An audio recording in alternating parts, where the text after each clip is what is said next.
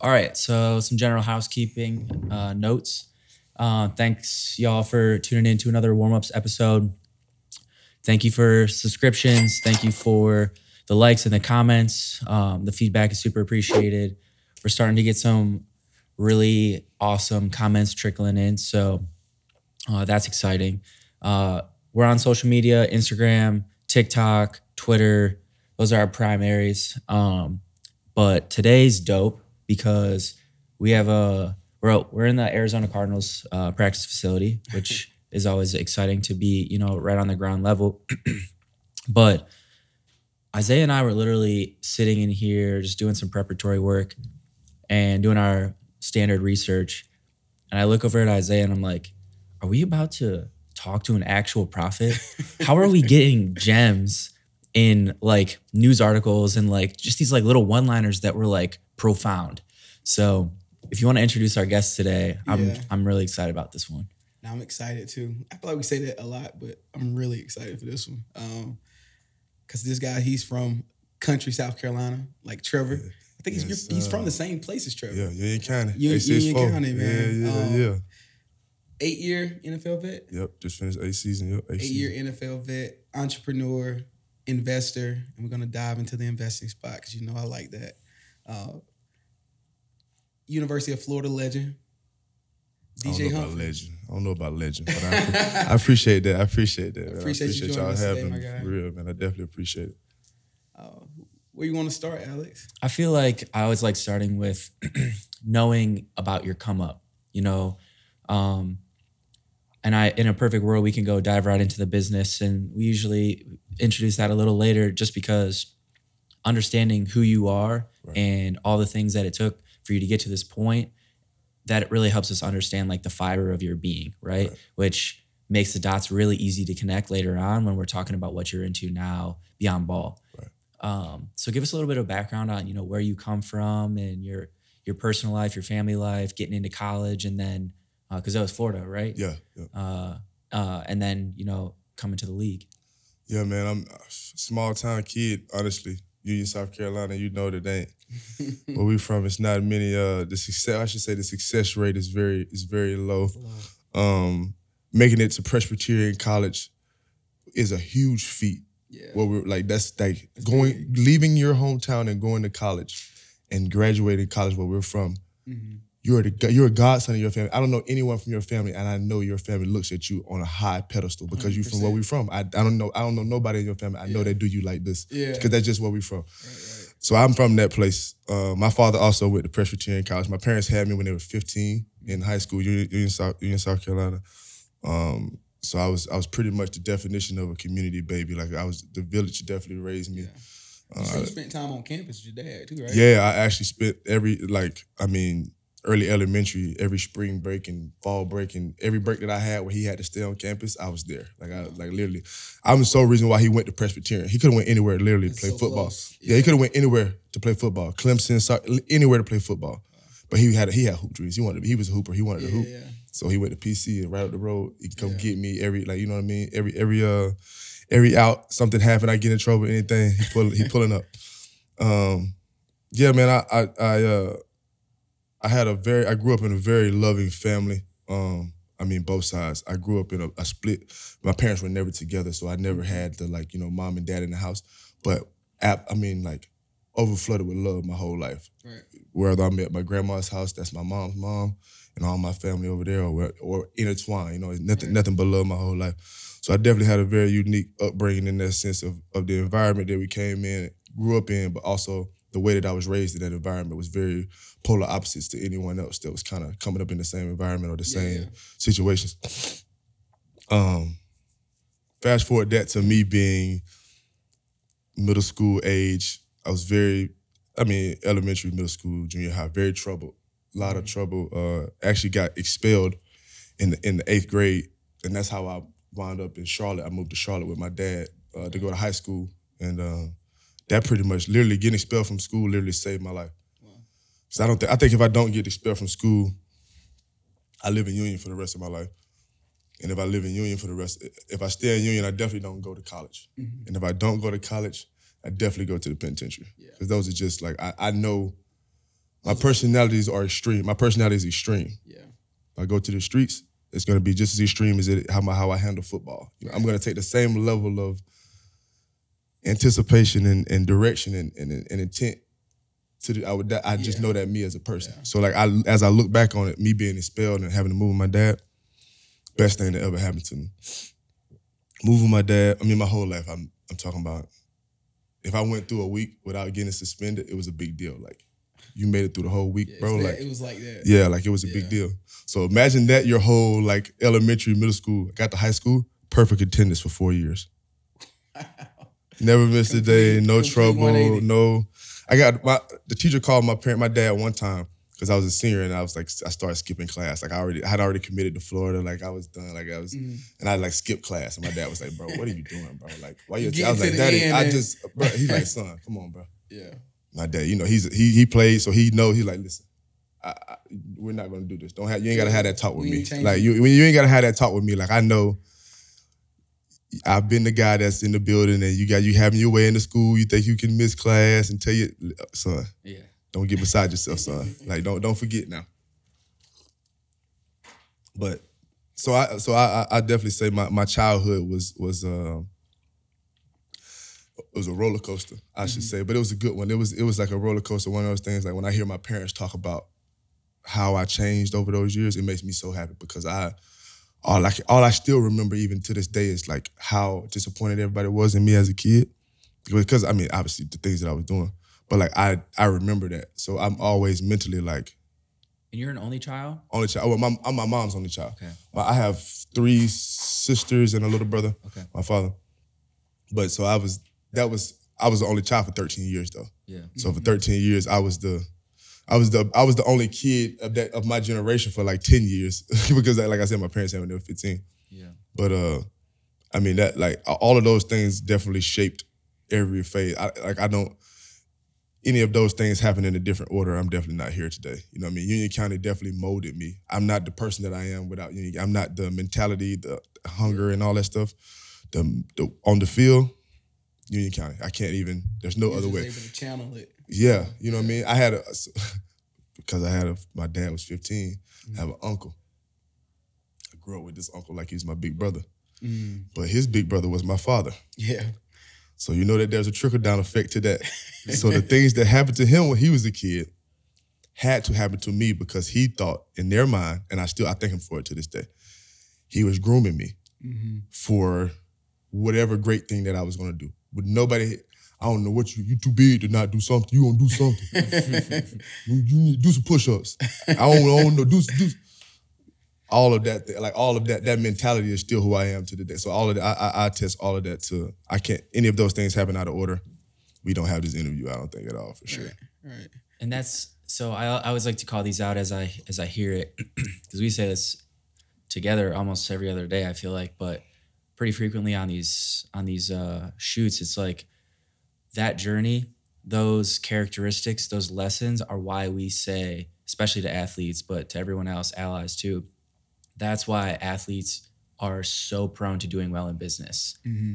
All of those lessons and those characteristics that you possess, you know, I wouldn't be where I am today without X, Y, and Z, plus the hardships that you went through early. And then that's not even stuff on the field that we haven't talked about yet. So like all of that stuff, I just want to call out because I like hit my sticky notes and my bookmarks on why we say that. Yeah.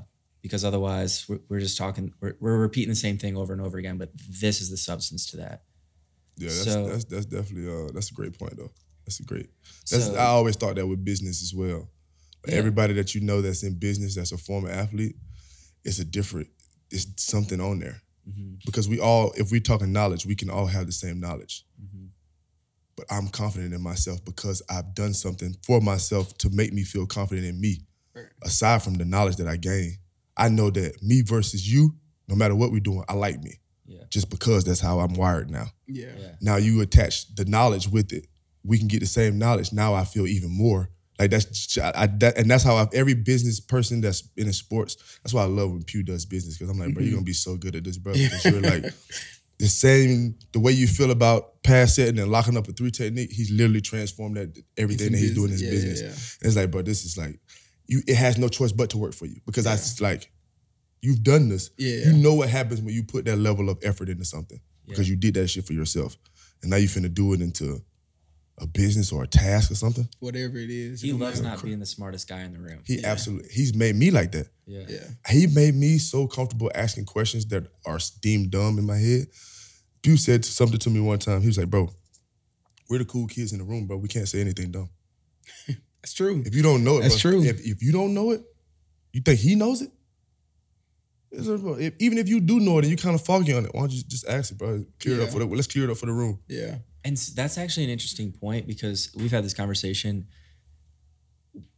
When we go to these like business combines and rooms full of athletes that are there for business, it's weird to see them look at you like you look at them. So we see, we're desensitized to the professional athlete fandom stuff, but knowing like I have fun with guys on this now, it's like, oh, hey, when we first met, I was like scared to talk to you about certain stuff because I was like intimidated. Yeah. And I'm like, why would you be intimidated? Like we're the same age. Yes, I just have a different lane of experience than you do. Yours is on the field and mine's in a laptop. You know what I mean?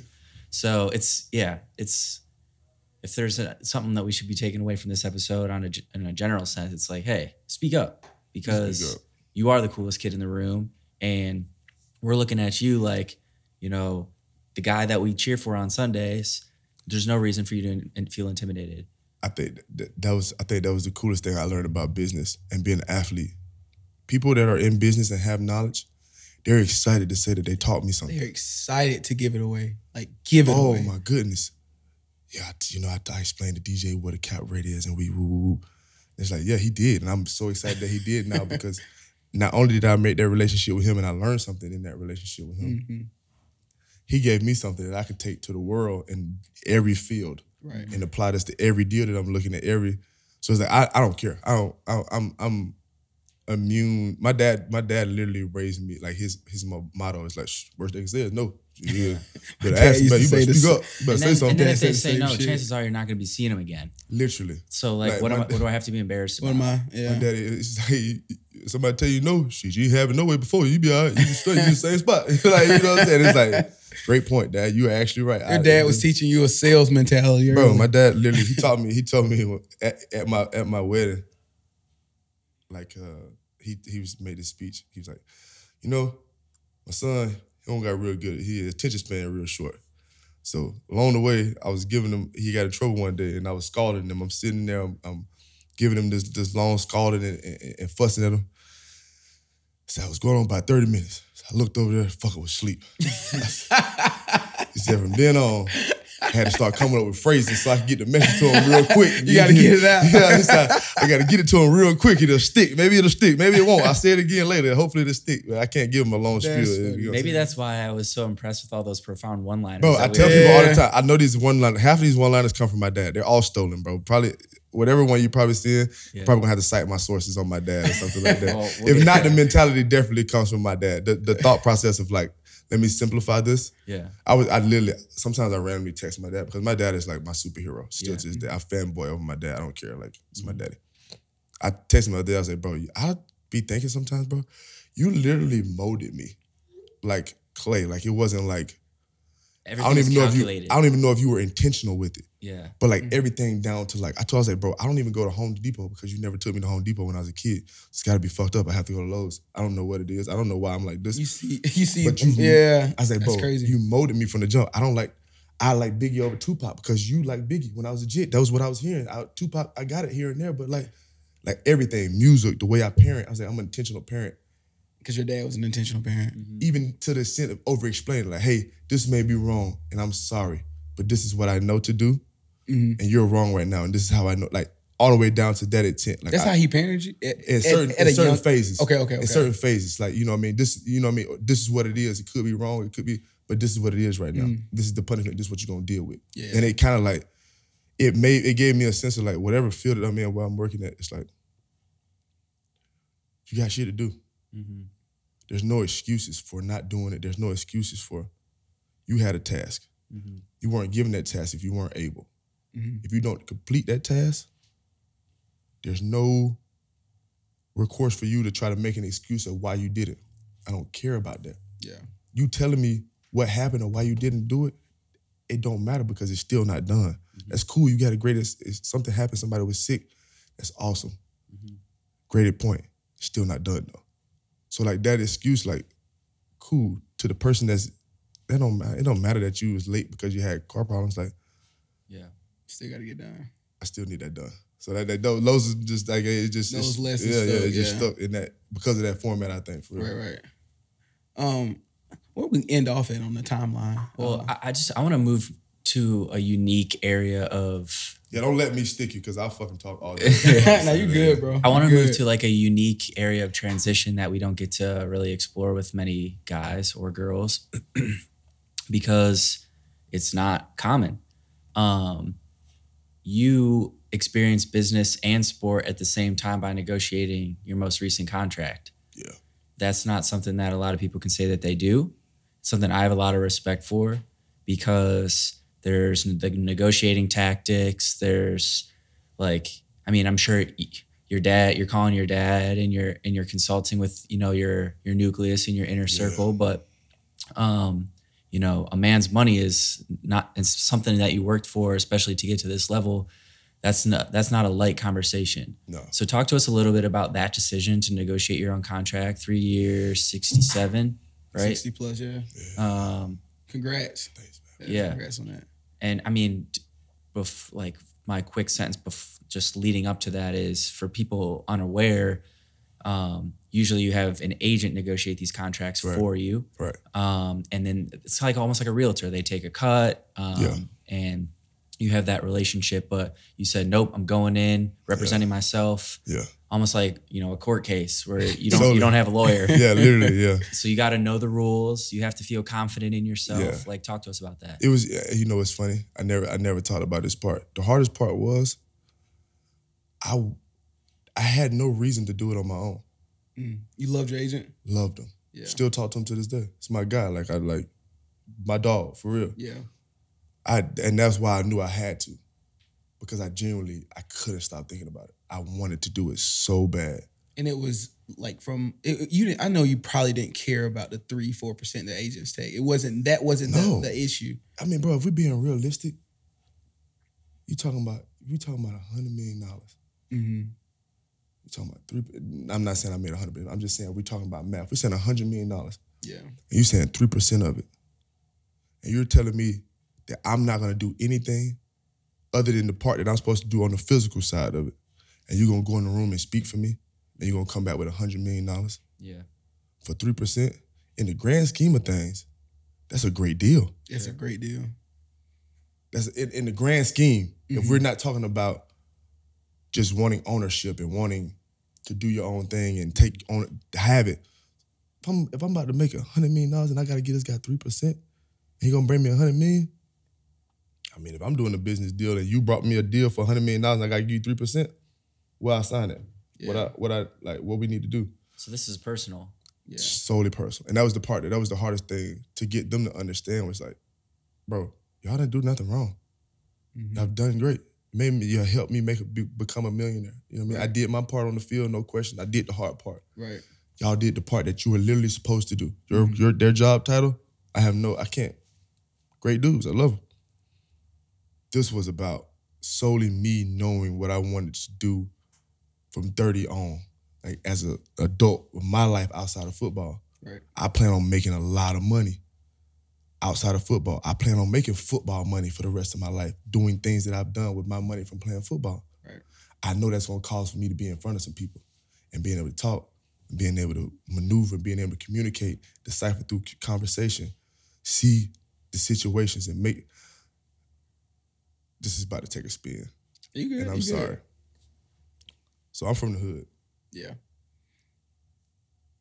My uncle, let's just say, he's a sales rep. Mm-hmm. Numbers are numbers. All of this shit is the same. Yeah. Business is business. The sales fields that he was in the sales field at the stadium when they're selling hot dogs is the exact same thing. Yeah. The game of knowing your value and how to get it for yourself and knowing, hey, if I'm gonna get the same thing by myself, what the hell I'm gonna pay somebody for? Yeah. That part is like something that's just, I think it kind of grew gradually, but that's why I feel like I got that spirit from of like, I've been around entrepreneurs my whole life. It's just a different form of it. Yeah. Now I'm around entrepreneurs that can explain to me the mentality that I've learned as a kid and in environments that I saw. This is what that is in the actual term. This is the actual term for that. Mm-hmm. You might be calling it this, but you're talking about this. You just don't know that. So now when I can marry those two things, I feel like I have a leg up. Yeah. Because I already knew this game, I just didn't know the names of it. And I'm an athlete because I have that competitive nature at myself. Mm-hmm. So in my mind, I can win anywhere. Yeah. So that just made it. Yeah, it's just, so you weren't even nervous. It's just so crazy that because we're dealing with such exaggerated numbers, like it's not like, oh, like if I go in and I'm negotiating an annual, like your typical annual salary, like let's say like 55 grand, like, you know, $5,000 plus or minus there is not going to kill you. It's not game changing. Yeah. You know, you're doing something that you haven't done before, as you mentioned.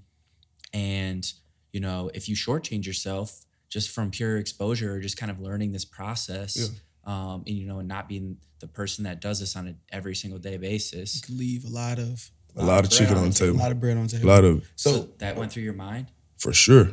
I think that was the fear was solely that. My fear wasn't even the fear of me, because I'm realistic in the sense of like, before I signed that deal, bro, I made millions and millions of dollars. Mm-hmm. If we're being realistic, I'm fine. I don't have to play football ever again. I really love football, so it's easy for me to go out there and be really rich and know that I can walk away from football right now, live the same lifestyle same lifestyle. But I love football. So knowing that, I know that, okay, I'm not afraid of doing this because of money. Either way this goes, I'm going to make another substantially large amount of money. Mm-hmm. I have to make sure that I do this with a certain level of integrity so that with the next players that come in here and try to do this, they're not licking their chops. This is not a sense of like, oh yeah, we got one. Yeah, he wants to do it on his own. Yeah. Let him do it. I need you to be like, yeah, I don't like that players are doing these deals on their own when I'm done. That's how I want you to feel. And like that kind of drove me through it. There's a lot of times where I was like, damn, yeah, I'll take that. Nah, I gotta go back. I go in here and tell them that that's like we gotta argue about this a little bit because. So the deal you got wasn't the initial. Like, no, hell no. We argued for a long time about that for full off season, pretty much. Yeah. Pretty much a whole off season. We just trying to get that figured out. I'm just not you get more bees with honey and shit. What they say, you get more flies with honey and shit. Yeah. I knew, ain't no need for me being in the media talking shit about the Cardinals. They finna get, regardless of how this work, they finna give me a fat check. Regardless. What I'm finna get on TV and talk bad about no folks for? Yeah. For what? So you could be mad? So now you don't want to give me that money that you finna give me anyway? No. I don't know what y'all talking about. I'm fine. This is a business negotiation. This is business. Yeah. He don't dislike me. If I take $1 million, he gonna give me that $1 million. Right. If he got 5 for me and I fight for him, he gonna give me 5. And we made that. I think that was something that I did in the beginning. That's kind of made that clear. Like, hey, bro, listen. I love y'all. Let's be clear on that first. We're people because we've been around, we've grown, But so don't be confused when you start throwing business stuff out there. I'll be fine. Like, don't feel like you gotta shield this for me because you're trying to like protect me because there's usually a layer of in between us. Tell me. Yeah. That's good. I don't think you're worth this money because of this. Yeah. Because then I'm fine. I know who I am as a person. So you telling me how you feel about me, it doesn't discourage me in a little bit. That's how you feel. Yeah. Cool. I feel like I whip your ass right now. That's how I feel. Yeah. Hopefully we won't have to come to that pass, but that's how, you know what I'm saying? That's how I feel. Yeah. But like that was always it's fine, let's do this. Like we can tussle about this. It's fine. What's the process? I know if an agent is representing a player, they have to have certification. So if a player's I don't representing, think you have to actually. I don't know if you do. no, you so as an agent, Now you got you do. with the NFLPA, you have to have. Yeah, you're right. You got to have certification with the PA. So as a player, you don't have to have that, right? Mm-hmm. And so you didn't what was did you study anything going into this negotiation? So when I started out, I was studying contracts across the league. Okay. And somewhere in there, I realized that was dumb because you're not competing with contracts across the league. That's not how NFL works. That's not how ownership works. Right. I don't care how Jerry Jones does his contracts. I don't do mine like that. Mm-hmm. These are how my contracts are done. So this is what you need to be studying. So I study our contracts. Everybody in the last 4 or 5 years that signed a deal here, those are the contracts that I studied. Okay. Because it's our language. All of them, for the most part, that's how it works. How they judge players. How they judge players and how we structure things. Got you. It's consistent. If I go look at Kyler Murray's contract and I see that he doesn't have something, I know that if I go ask for it and they tell me no, they're not telling me no because it's me. They're telling me no because I won't do that shit. That's not how we do it around here. But now if I go to that contract and I see, oh, he got one, and you telling me no, okay, I'm pushing on that. Yeah. I got to push that now because that's what I need. Right. Why are you telling me no on that? You just gave it to him. Why you gave it to this guy? I need that. I got to press on that because these numbers are if I leave and I could have left and go make more money. Right. But if you're being real, what is you going to leave and make $2 more million? Yeah. So you're going to have to move somewhere, buy another house. You're going to transition. So you're going to spend that money that you're making. The extra money you're making on the top, you're going to spend trying to create the same lifestyle that you already have somewhere. You got to go somewhere and spend that trying to make it. So I was just like, I know I'm not leaving here. Mm-hmm. Let's tug on this thing as hard as we can to get as much out as we can because I ain't going nowhere. No. I think, so even before this, you're already in business. Mm-hmm. Before the contract negotiations. That was this past offseason. Yep. So can we jump in there and kind of talk through some of your business endeavors? Yeah. And this is the cue point, right? Yeah. So here's what I've been trying. Oh, this the pitch? This is no, that's not the pitch. Okay. We'll get to that. But this is when we edit this, guys, we need to have this in full screen, text only, nobody on here. So we can get the extra focus on this quote. I read that you said, I want to find out what my second passion is, and I want to see what I'm going to go first round in the next phase of my life. Yeah. That to me, that was perfect, bro. That is why we do this. Yeah. So that you can help, I guess, dissect that journey, dissect those mentalities, and continue to just lay that into all of the guys in the locker room that are beside you that are hopefully watching this show. Yeah. And that's crazy that you said that. That's not what I thought you were going to say, but I almost said that to you in the beginning of our conversation. I was like, well, you just went first round in something else when we were talking about our experiences and how we're both just humans. You just have 8 years of experience in this and we're the same age. You went first round in something, I went first round in something. It's the same thing. Yeah. And I say that, again, this is my dad, obviously. These one-liners and things that make you think. I try to tell my young teammates, my young guys, you mean to tell me you came from the situations and the extremes and the circumstances that you came from and got to where you are off of just telling yourself something as a kid? So you manifest all the power to do anything in the world that you say you can do. You did that at the most immature phase of your life, the most the part of your life that I'm just throwing stuff out of there. Nothing is serious. This is everything that I'm saying is frivolous. I want to be a dinosaur also at the same time that I want to go to the NFL. That's what Myles Garrett says. You feel me? But in that phase of your life when you created that dream, speaking of athletes, you created this dream in middle school and childhood as your brain not finished developing. Yeah. And you were able to lock yourself in and achieve that goal of a 20-year time period. You think you're not going first round in the next thing that you do? Right. How can you pull yourself from that as a child? So speak on this because you're talking about having that 20-year period. Yeah. That's why we think it's so important. And what I preach to my guys is start now. At least think about it, read about it. You don't have to ball first. That is your priority. Yeah. That's where you're getting your generational wealth. Yeah. But instead of that Call of Duty game, instead of, going to the club that night, what can I do to make myself 1% better in what I'm passionate outside of ball? Yes, that's the way I try to get people to understand it is like, and I heard somebody that was talking about this. It must have been a podcast or something like that. And it's like, football, when you come to the league, you have to lock in on your sport. You have to make sure that you're going to be able to take care of everything and all of that. But the amount of money that we're making in this sport, you can sustain your lifestyle, put your money up, continue to learn, lean into your passion while you're playing. Players fuck up I see it every offseason. Guy retires, hasn't done any business the whole time he's been playing, and now he wants to invest his money into something. Mm-hmm. This is not the time to be investing money in experiments. The money's done. Yeah. It's done coming in. We can't experiment now. Yeah. We need to know now. Now we need to be pouring that money that's left into things that we know is finna spit money back at us. So now you're in the place where you done made all your money that you finna make. The bulk of even if you go get another Fortune 500, the bulk of your earnings that you gonna make in your lifespan, you made, and now they're done being made. And now you're trying to make decisions with that money.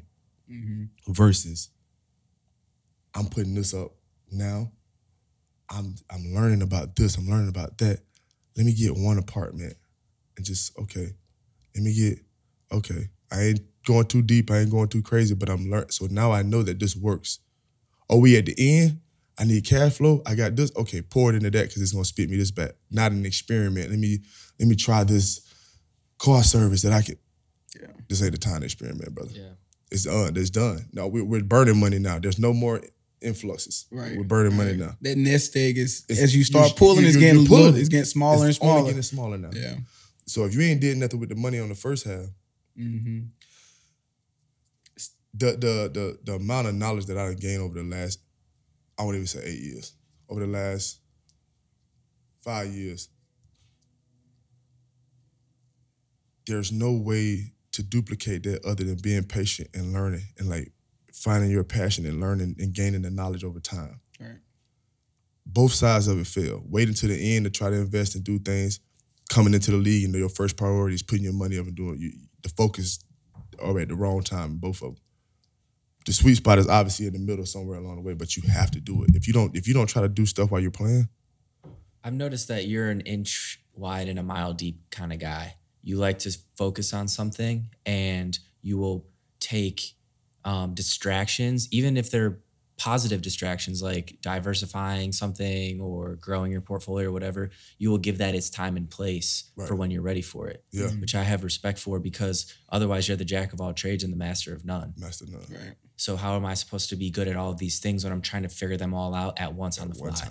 And it's a lot of it is like knowing, like my financial advisor is another one of those people that are in my veteran council. Mm-hmm.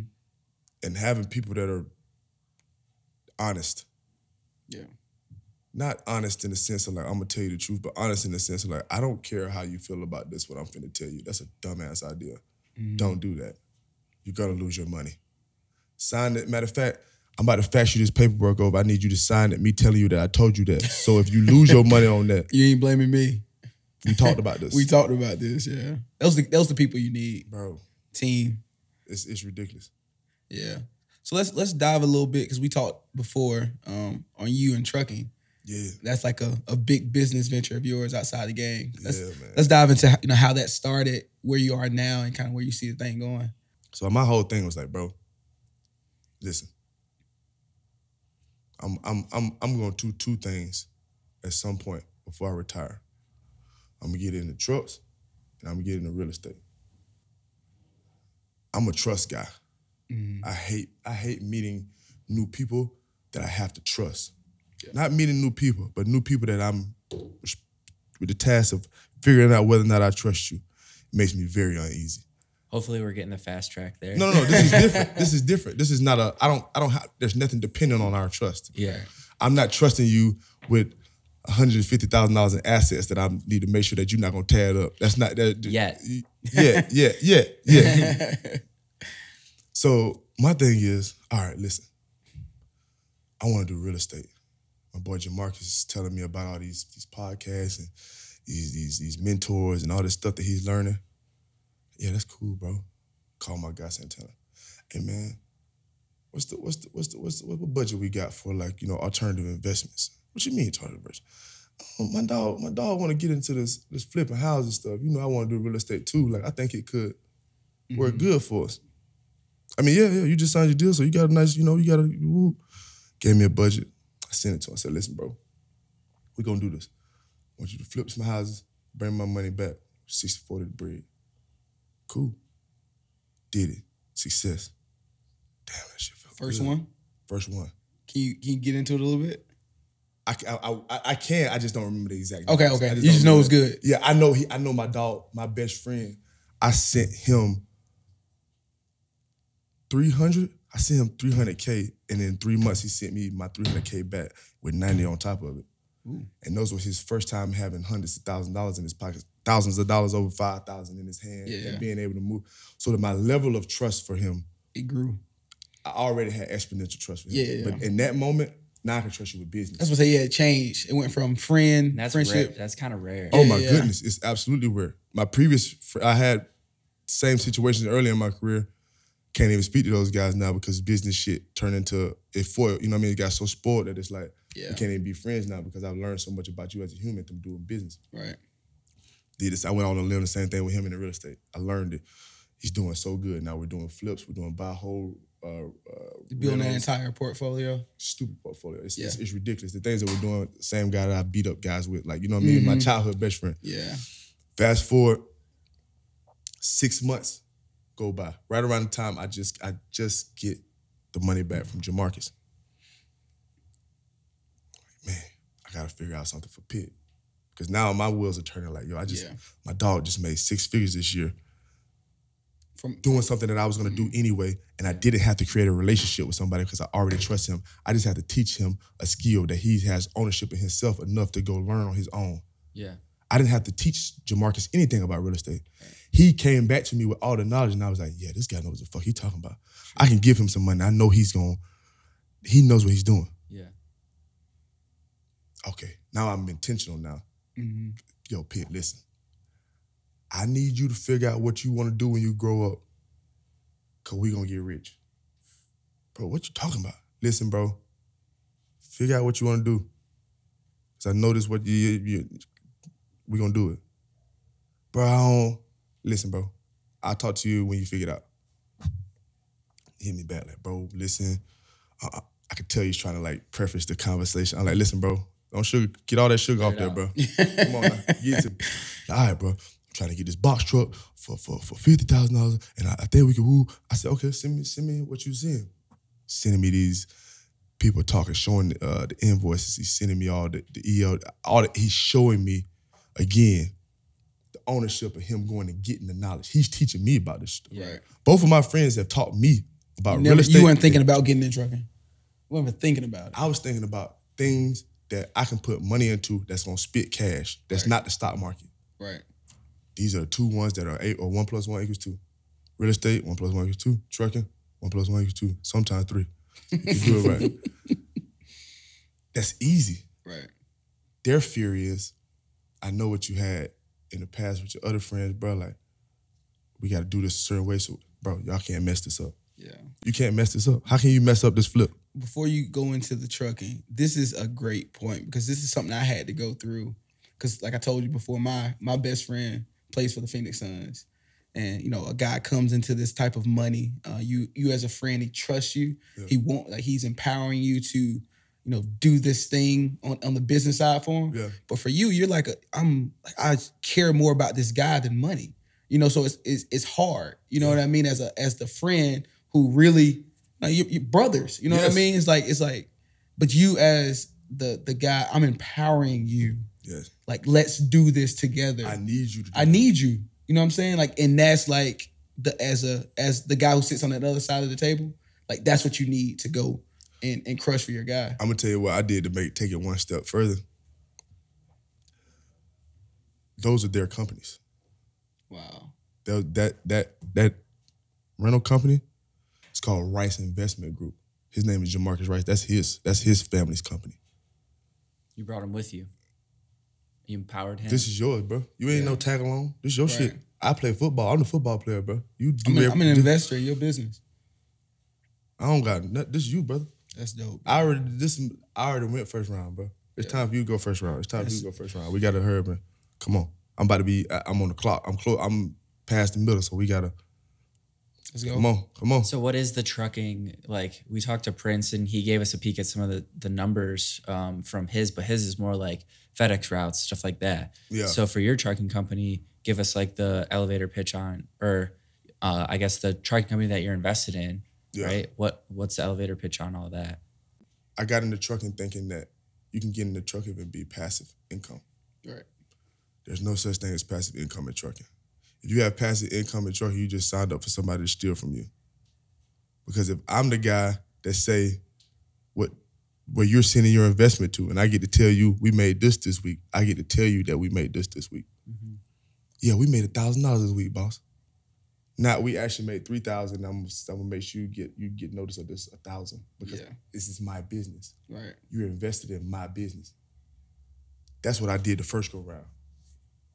With your previous friends? No. This is with another relationship. Same friend. This is with Still Pitt. Okay. But so the company, what we're doing with our trucking now, we're partnering with a trucking company that is essentially, how do I say this? Logistics? No. They handle the logistics? No. They're full-time, like actual trucking companies, contracts from other companies. Oh, you lease on your truck with them?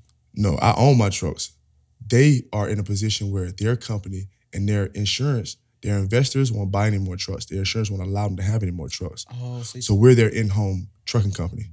Oh. So we're literally force-fed loads because they only have a certain amount of trucks. Their trucks are on the decline. Trucks are one of those assets that you have to write them off in the first year. Not even just because you can. You literally have to because that truck is literally on the clock. Right. You can get a brand new truck and pull out your yard and somebody hit it a certain way and they literally can't fix it anymore. Right. So it's like, when you're in that world, and now I'm partnering with this company and I'm trying to be passive, and I get trucks that are used, but when your truck world, your truck can drive for 1 million miles. It only got 300,000. It's perfect. In theory, this is awesome if you're an owner operator. Mm-hmm. I own my truck. I drive the truck. Me and my family, we making money. You're gonna make $100,000 this year. Right. I shit you not. I know drivers. I have drivers that are on my staff right now that make $2,200 a week. Wow. With a high school diploma and a CDL license. They're so like it.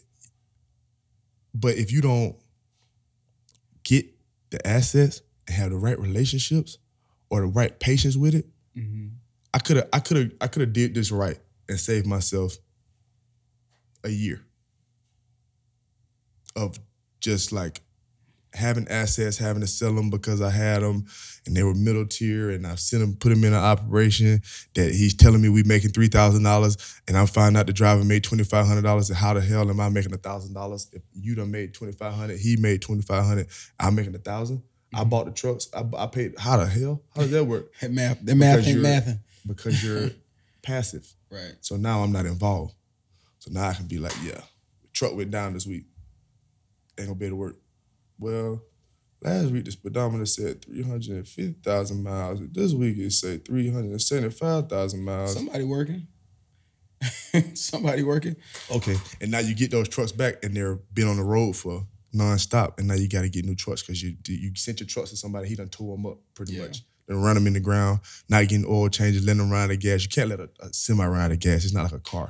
You let a semi run out of gas more than one time, you're probably gonna have to send it to the shop and like literally get the gas tank pulled off and like all of it like cleaned out of it. It's another experience. It's completely different, bro. Yeah. It's a whole, like you're not even supposed to, that's why they got those two big tanks on the side of the semis, bro. Semis are not even supposed to get like low, genuinely. They're literally not supposed to get low because that's just how they work. Mm-hmm. You gonna get that Tesla truck? The electronic semi? I would have been in first in line had I not seen Elon drop 3 vehicles already that we haven't seen. Yeah. Mm-hmm. I would be first in line. I think the truck is awesome though. If he drops them, I'll hit you back and let you know I got some. And we're approaching. We can talk for 3 hours with you, man. That's why I told y'all, don't let me, bro. I'm a talker, bro. But there's a couple more things we want to get to before we wrap. As much as we love these amazing business ideas, we like to also talk about an athlete giving back through his foundation, just through philanthropy. So we're going to touch on that. We're going to get to Alex's idea pitch. It'll be quick. It's quickie. And then we'll ask one of our famous questions to kind of end the interview. Then we'll kind of be done from there. But let's jump into the philanthropy, because that's something that's super important to you. And so important. It goes back and touches your roots of Union, South Carolina. Some of your initiatives. So let's talk through that. And kind of how that stuff started. It's funny because this theory came into my head because of Trevor. So Trevor's the only person from our city that's like gone for real anyway. Like Trevor always does the basketball camp in Union. Right. Always, like, for the longest I can remember, he's done the basketball. Since he's been like, as long as I've been like coherent of like I'm building a plan type, he's been doing the basketball camp. So I always wanted to do something. But I always have this theory also of like, I'm an offensive lineman, so I shouldn't throw a football camp because it's like, fuck, it's offensive lineman. Like, I'm not coming to this O-line football. You know what I mean? That's just my theory. These are how I talk to myself in my head. Yeah. But I always wanted to give back to Union because Union is like fucked up. Like, it's just not like, there's no other way to explain it other than that. Like, it's just not. Yeah. I was driving through there a lot. Yeah, it's not. PC. Yeah, it's not. It's just literally nothing. Yeah. So I know enacting change is not hard in a place where there's 7,000 people. Yeah. If I can get a population of 1,000, I can make a big difference with those 1,000 people in a place where there's 7,000 people. So I always wanted to do something. And my wife, being who she is, she's a very thoughtful and like observant person. Yeah. She knows me. I'll work on some shit for years and not do it because I'm a perfectionist in a sense. Yeah. Of like, if my name on this, I want to be perfect. That's hard for me. That's a hard hurdle for me too, because I'm the same way.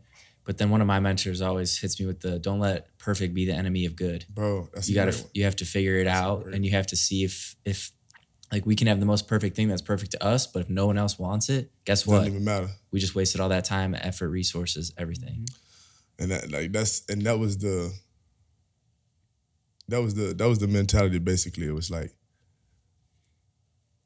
I want to do this so bad. My wife just kept hearing me talk about it and kept hearing me talk about it. And she finally, for Christmas, she filed the LLC and set up all the board. Like, she literally created board members and like accounts, everything to have a functioning foundation and nonprofit. Like, she did every step for me. And she presented to me for a Christmas gift. And the foundation is Pee Wee's house. My grandmother's nickname is Pee Wee. Her name is Elizabeth Ann Means, but she was a premature baby. And when she was a baby, her bed was the top drawer of her mother's nightstand. Wow. Because that's how little she was. Yeah. So all her siblings called her Lil Pee Wee. Lil Pee Wee. That's the nickname. The nickname of Pee Wee. Yeah. So everybody in my city knows my grandmother because she's just like unapologetically herself. If your kid is around and he's acting up, she's going to parent that kid right there on site. And if you say something wrong to her, 50-50 chance whether or not y'all gonna have to physical dispute. Yeah. You know what I mean? That's just who she was as a lady. She didn't care. You should have told him. So I ain't have to tell him then. His ass in here acting up, you should have said something to him, so I ain't have to say nothing to him. That's my grandmother. So my childhood, I told you guys before, so much turmoil with me, just, you know what I mean, getting this shit. My grandma used to have an ulcer in her stomach. Mm-hmm. And every time I would get in trouble, she would be sick because the ulcer would she would get stressed. It would flare up, right? And like, she used to tell me that, like, you're literally making me sick. Like, yeah. So and then she passed when I was in high school. Literally right when I started like doing good things. Yeah. She passed and I was like, bro, I've just started doing right, bro. Like, look, like I'm just getting right. Yeah. And she passed. But so when I did the foundation, I wanted to like, this is my opportunity to like make her happy. She never cared about football.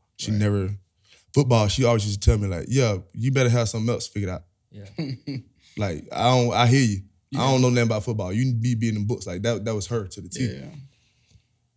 So I always was like, yo, this is gonna be my chance to like pay homage. Make her happy, pay homage, and put her name everywhere. sign every time I do an event is you can't not look around and not see her face. So what's the initiative like of Pee Wee's House? Educate, empower, evolve. I'm gonna give you this information, teach you as a child. You don't have to go to college.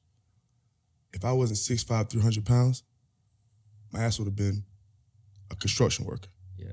Somewhere along the way in schools, we disassociated the trades. Mm-hmm. So now we're creating a world of people that are seeking money or seeking jobs that are going to give me something versus me being a guy.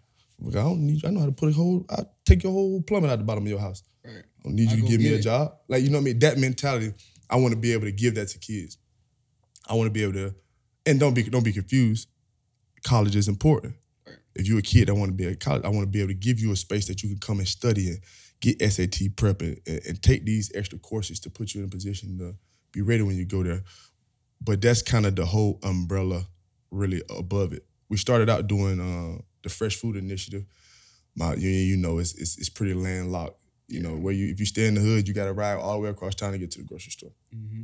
So my theory was, if I can get to Union and give them and supplement some fresh food for them, maybe I got you on the groceries this week, so next week you can save a little bit of money and be able to drive out. It won't be an issue you driving across town because you got a little bit, you didn't have to spend groceries last week. Right. That was my theory of it, you know what I mean? The Fresh Food Initiative. And just getting fresh food in the town, getting people eating right. Because it's not. Putting cards in there to teach you how to cook these vegetables. Right. Not putting a ham hock in there and boiling it till it's black. There needs to be a little crunch on the teaching that's how it's supposed to be, because we don't know that. No. I never knew that vegetable was supposed to crunch till I got to the NFL. Literally. I had no clue. I know you're not supposed to microwave vegetables. Why the fuck that means? Why not? It's a microwave. It's where we do things, right? Yeah. But this is stuff that I know that I'm learning because I'm off in the world. Yeah. I get a chance to. And it's not in school. Mm-hmm. If I can spit this back at a group of people, and 50 of them get it, and they go tell another 50, that's all I'm hoping for. Yeah. I know that you're not going to receive this. I know that if I don't leave Union County, I'm eating fried chicken every other day because that shit good. Like me. My mama gonna fry that shit, I'm gonna eat it. My mom lives out here now. Pork chops. Bro, my mom lives out here now. You know how hard it is for me to no, ma, please don't fry chicken tomorrow because I gotta go to practice. And I'm just puffy and I just can't. Please, I'm sorry, mom. It's hard, but it's just learning that and knowing that this is my opportunity to get them to understand the knowledge that I've gained from leaving Union County. I can come back and be like, hey, this is what I know. Listen, you don't want it, don't have it. But if you want it, listen, I'm gonna give you all of it. Sure. But the end goal, if I can say my end goal of Pee Wee's House. Oh, I'm sorry. And we did the back to school drive. We did a carnival. I rented out the fairgrounds and we brought a bunch of rides and bouncy houses and stuff, and we gave out backpacks to the kids, snow cones, face paintings, all kind of stuff like that. This year we're gonna do the same. All these same things, just keep making them bigger and bigger and bigger and better. Yeah. But my goal, if I can say my end goal for Pee Wee's House, is to build a resource center / trade school. Buy a space, build it. You know, I want to be able to partner with the schools in town to the kids which are like me. When you get out of school, I'm finna go be in the hood all day and my mama at work. Mm-hmm. This is not a conducive environment for me doing anything productive. Right. I can get on the bus and ride the bus to Pee Wee's house from school, get all my homework done, get any enrichments that I want to do. I'm having trouble with this. I can get this.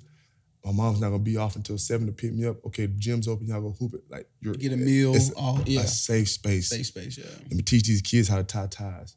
Let me teach these young girls that want to do hair shit. You here every day till 7 anyway.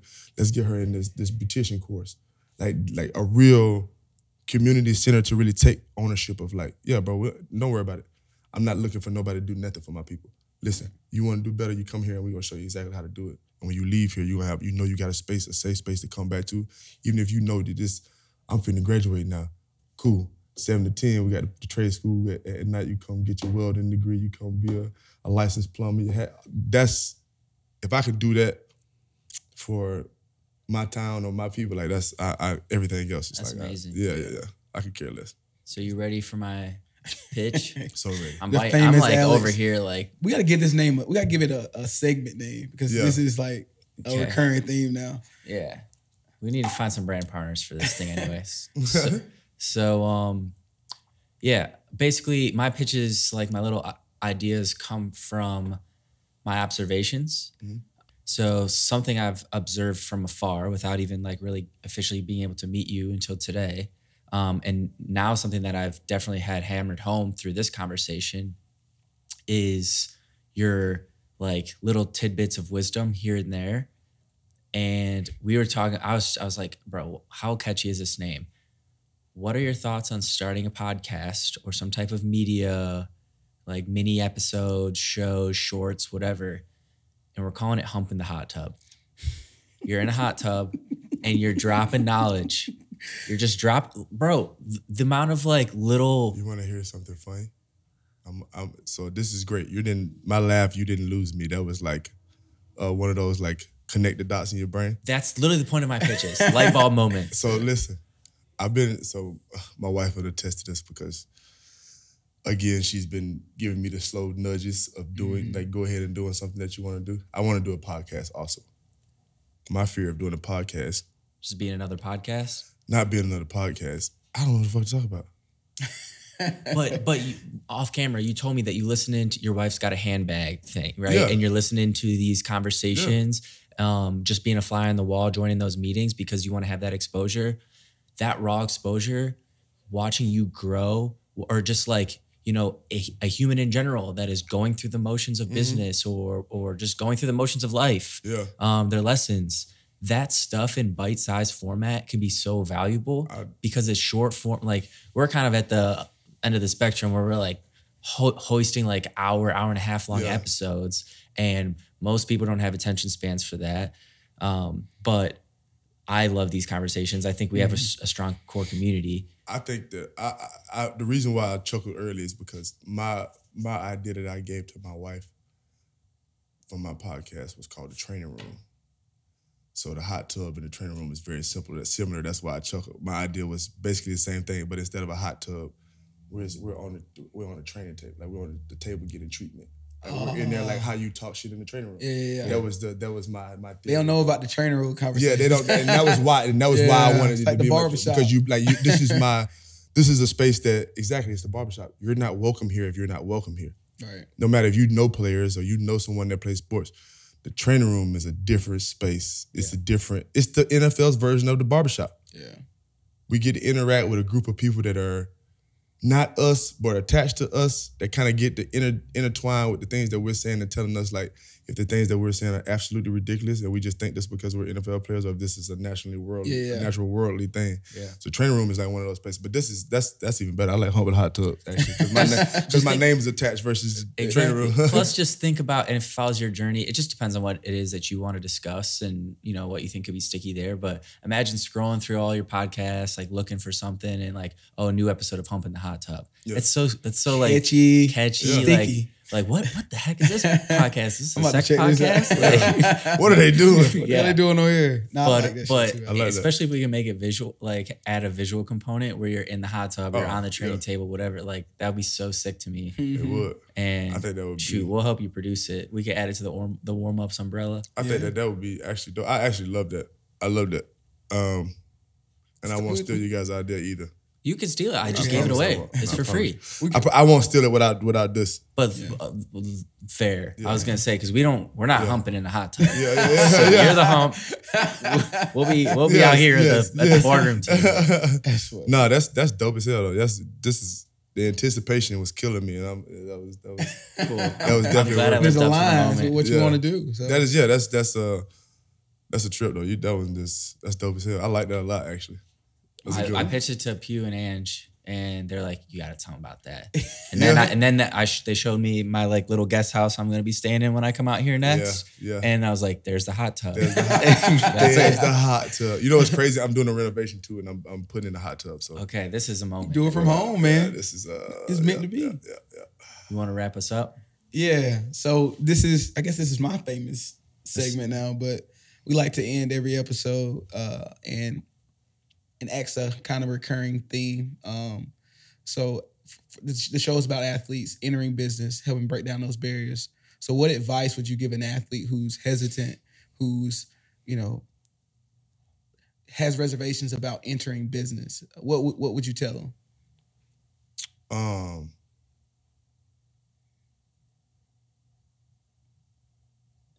I think the first thing I would tell an athlete that's entering business is don't be afraid. You know it. Mm-hmm. if you're an athlete, you know that what it takes to gain and retain information and be able to regurgitate it and use it in a way that's proper for the information that you have. Mm-hmm. You know how to do that. That's a skill that you already possess because I've seen you do it over your career of whatever sport that you was in.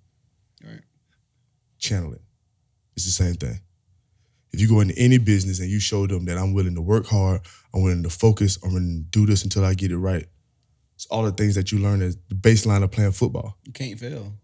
How can you lose? You be the dumbest dude in the room. Mm-hmm. Don't matter. I work harder than everybody else in here. I have the mentality that nobody else in here has because they're way smarter than me and they don't have to do that. So I'll do it. And I'm way better than them at it. And I think that's the biggest thing with business the biggest piece that I've learned myself is like, I feel like I'm a charismatic person, mm-hmm. but charisma will get you into a room and have people liking you into a room, but that's not substance. Right. If you're not able to be charismatic and be able to tell you what I'm trying to do and get you to buy into that, mm-hmm. that charisma doesn't matter. Yeah, right. You're just a charismatic dude that's just cool. Like that don't do nothing for me. So knowing that mentality of I have every tool that's possessed to do this thing to the next level, you gotta lean into it. You know how to do that already. You know how to jump out on faith. Right. That's jump out there. Yeah, jump out there. Well, thank you for making time for us. No, we appreciate it, bro. I feel smarter than I did when I arrived in here. That's crazy. That makes me so happy. That makes me so happy. Hey, kids. Street smarts is real. Back in the game. Hot tub and stuff, throw a little skin on it. People gonna love it. They gonna love it, man. Nobody likes anything better than big guy and speak. It's hard to be. All right, we gotta catch a flight. Bitch, I'm the revenant. Bitch, I'm the revenant. If you really wanted to, you can go into Tracy McGrady's account right now and say, I love warm-ups. I got a sediment. Bitch, I'm the oh shit, ain't that Lord Lost? That's that nigga from that rap shit. New air and my crown fitted, but I still ain't never on no cap shit. Been a captain of my own ship, back when I ain't have jack shit. Lighting verses, I burned this, got that Weezy F off of that pimp. In the booth, I'm a mastiff, my skill set just massive. On my fourth quarter bronze shit, all my niggas hate when I be passive. Camera shy out in Cali, big life moment, couldn't even grasp it. All the stress took a toll, but when the credits roll, I'ma drop a classic. And my city got a blast it, gotta hear it from the rooftop. Flavor Flav, Big Daddy Kane, I'ma walk around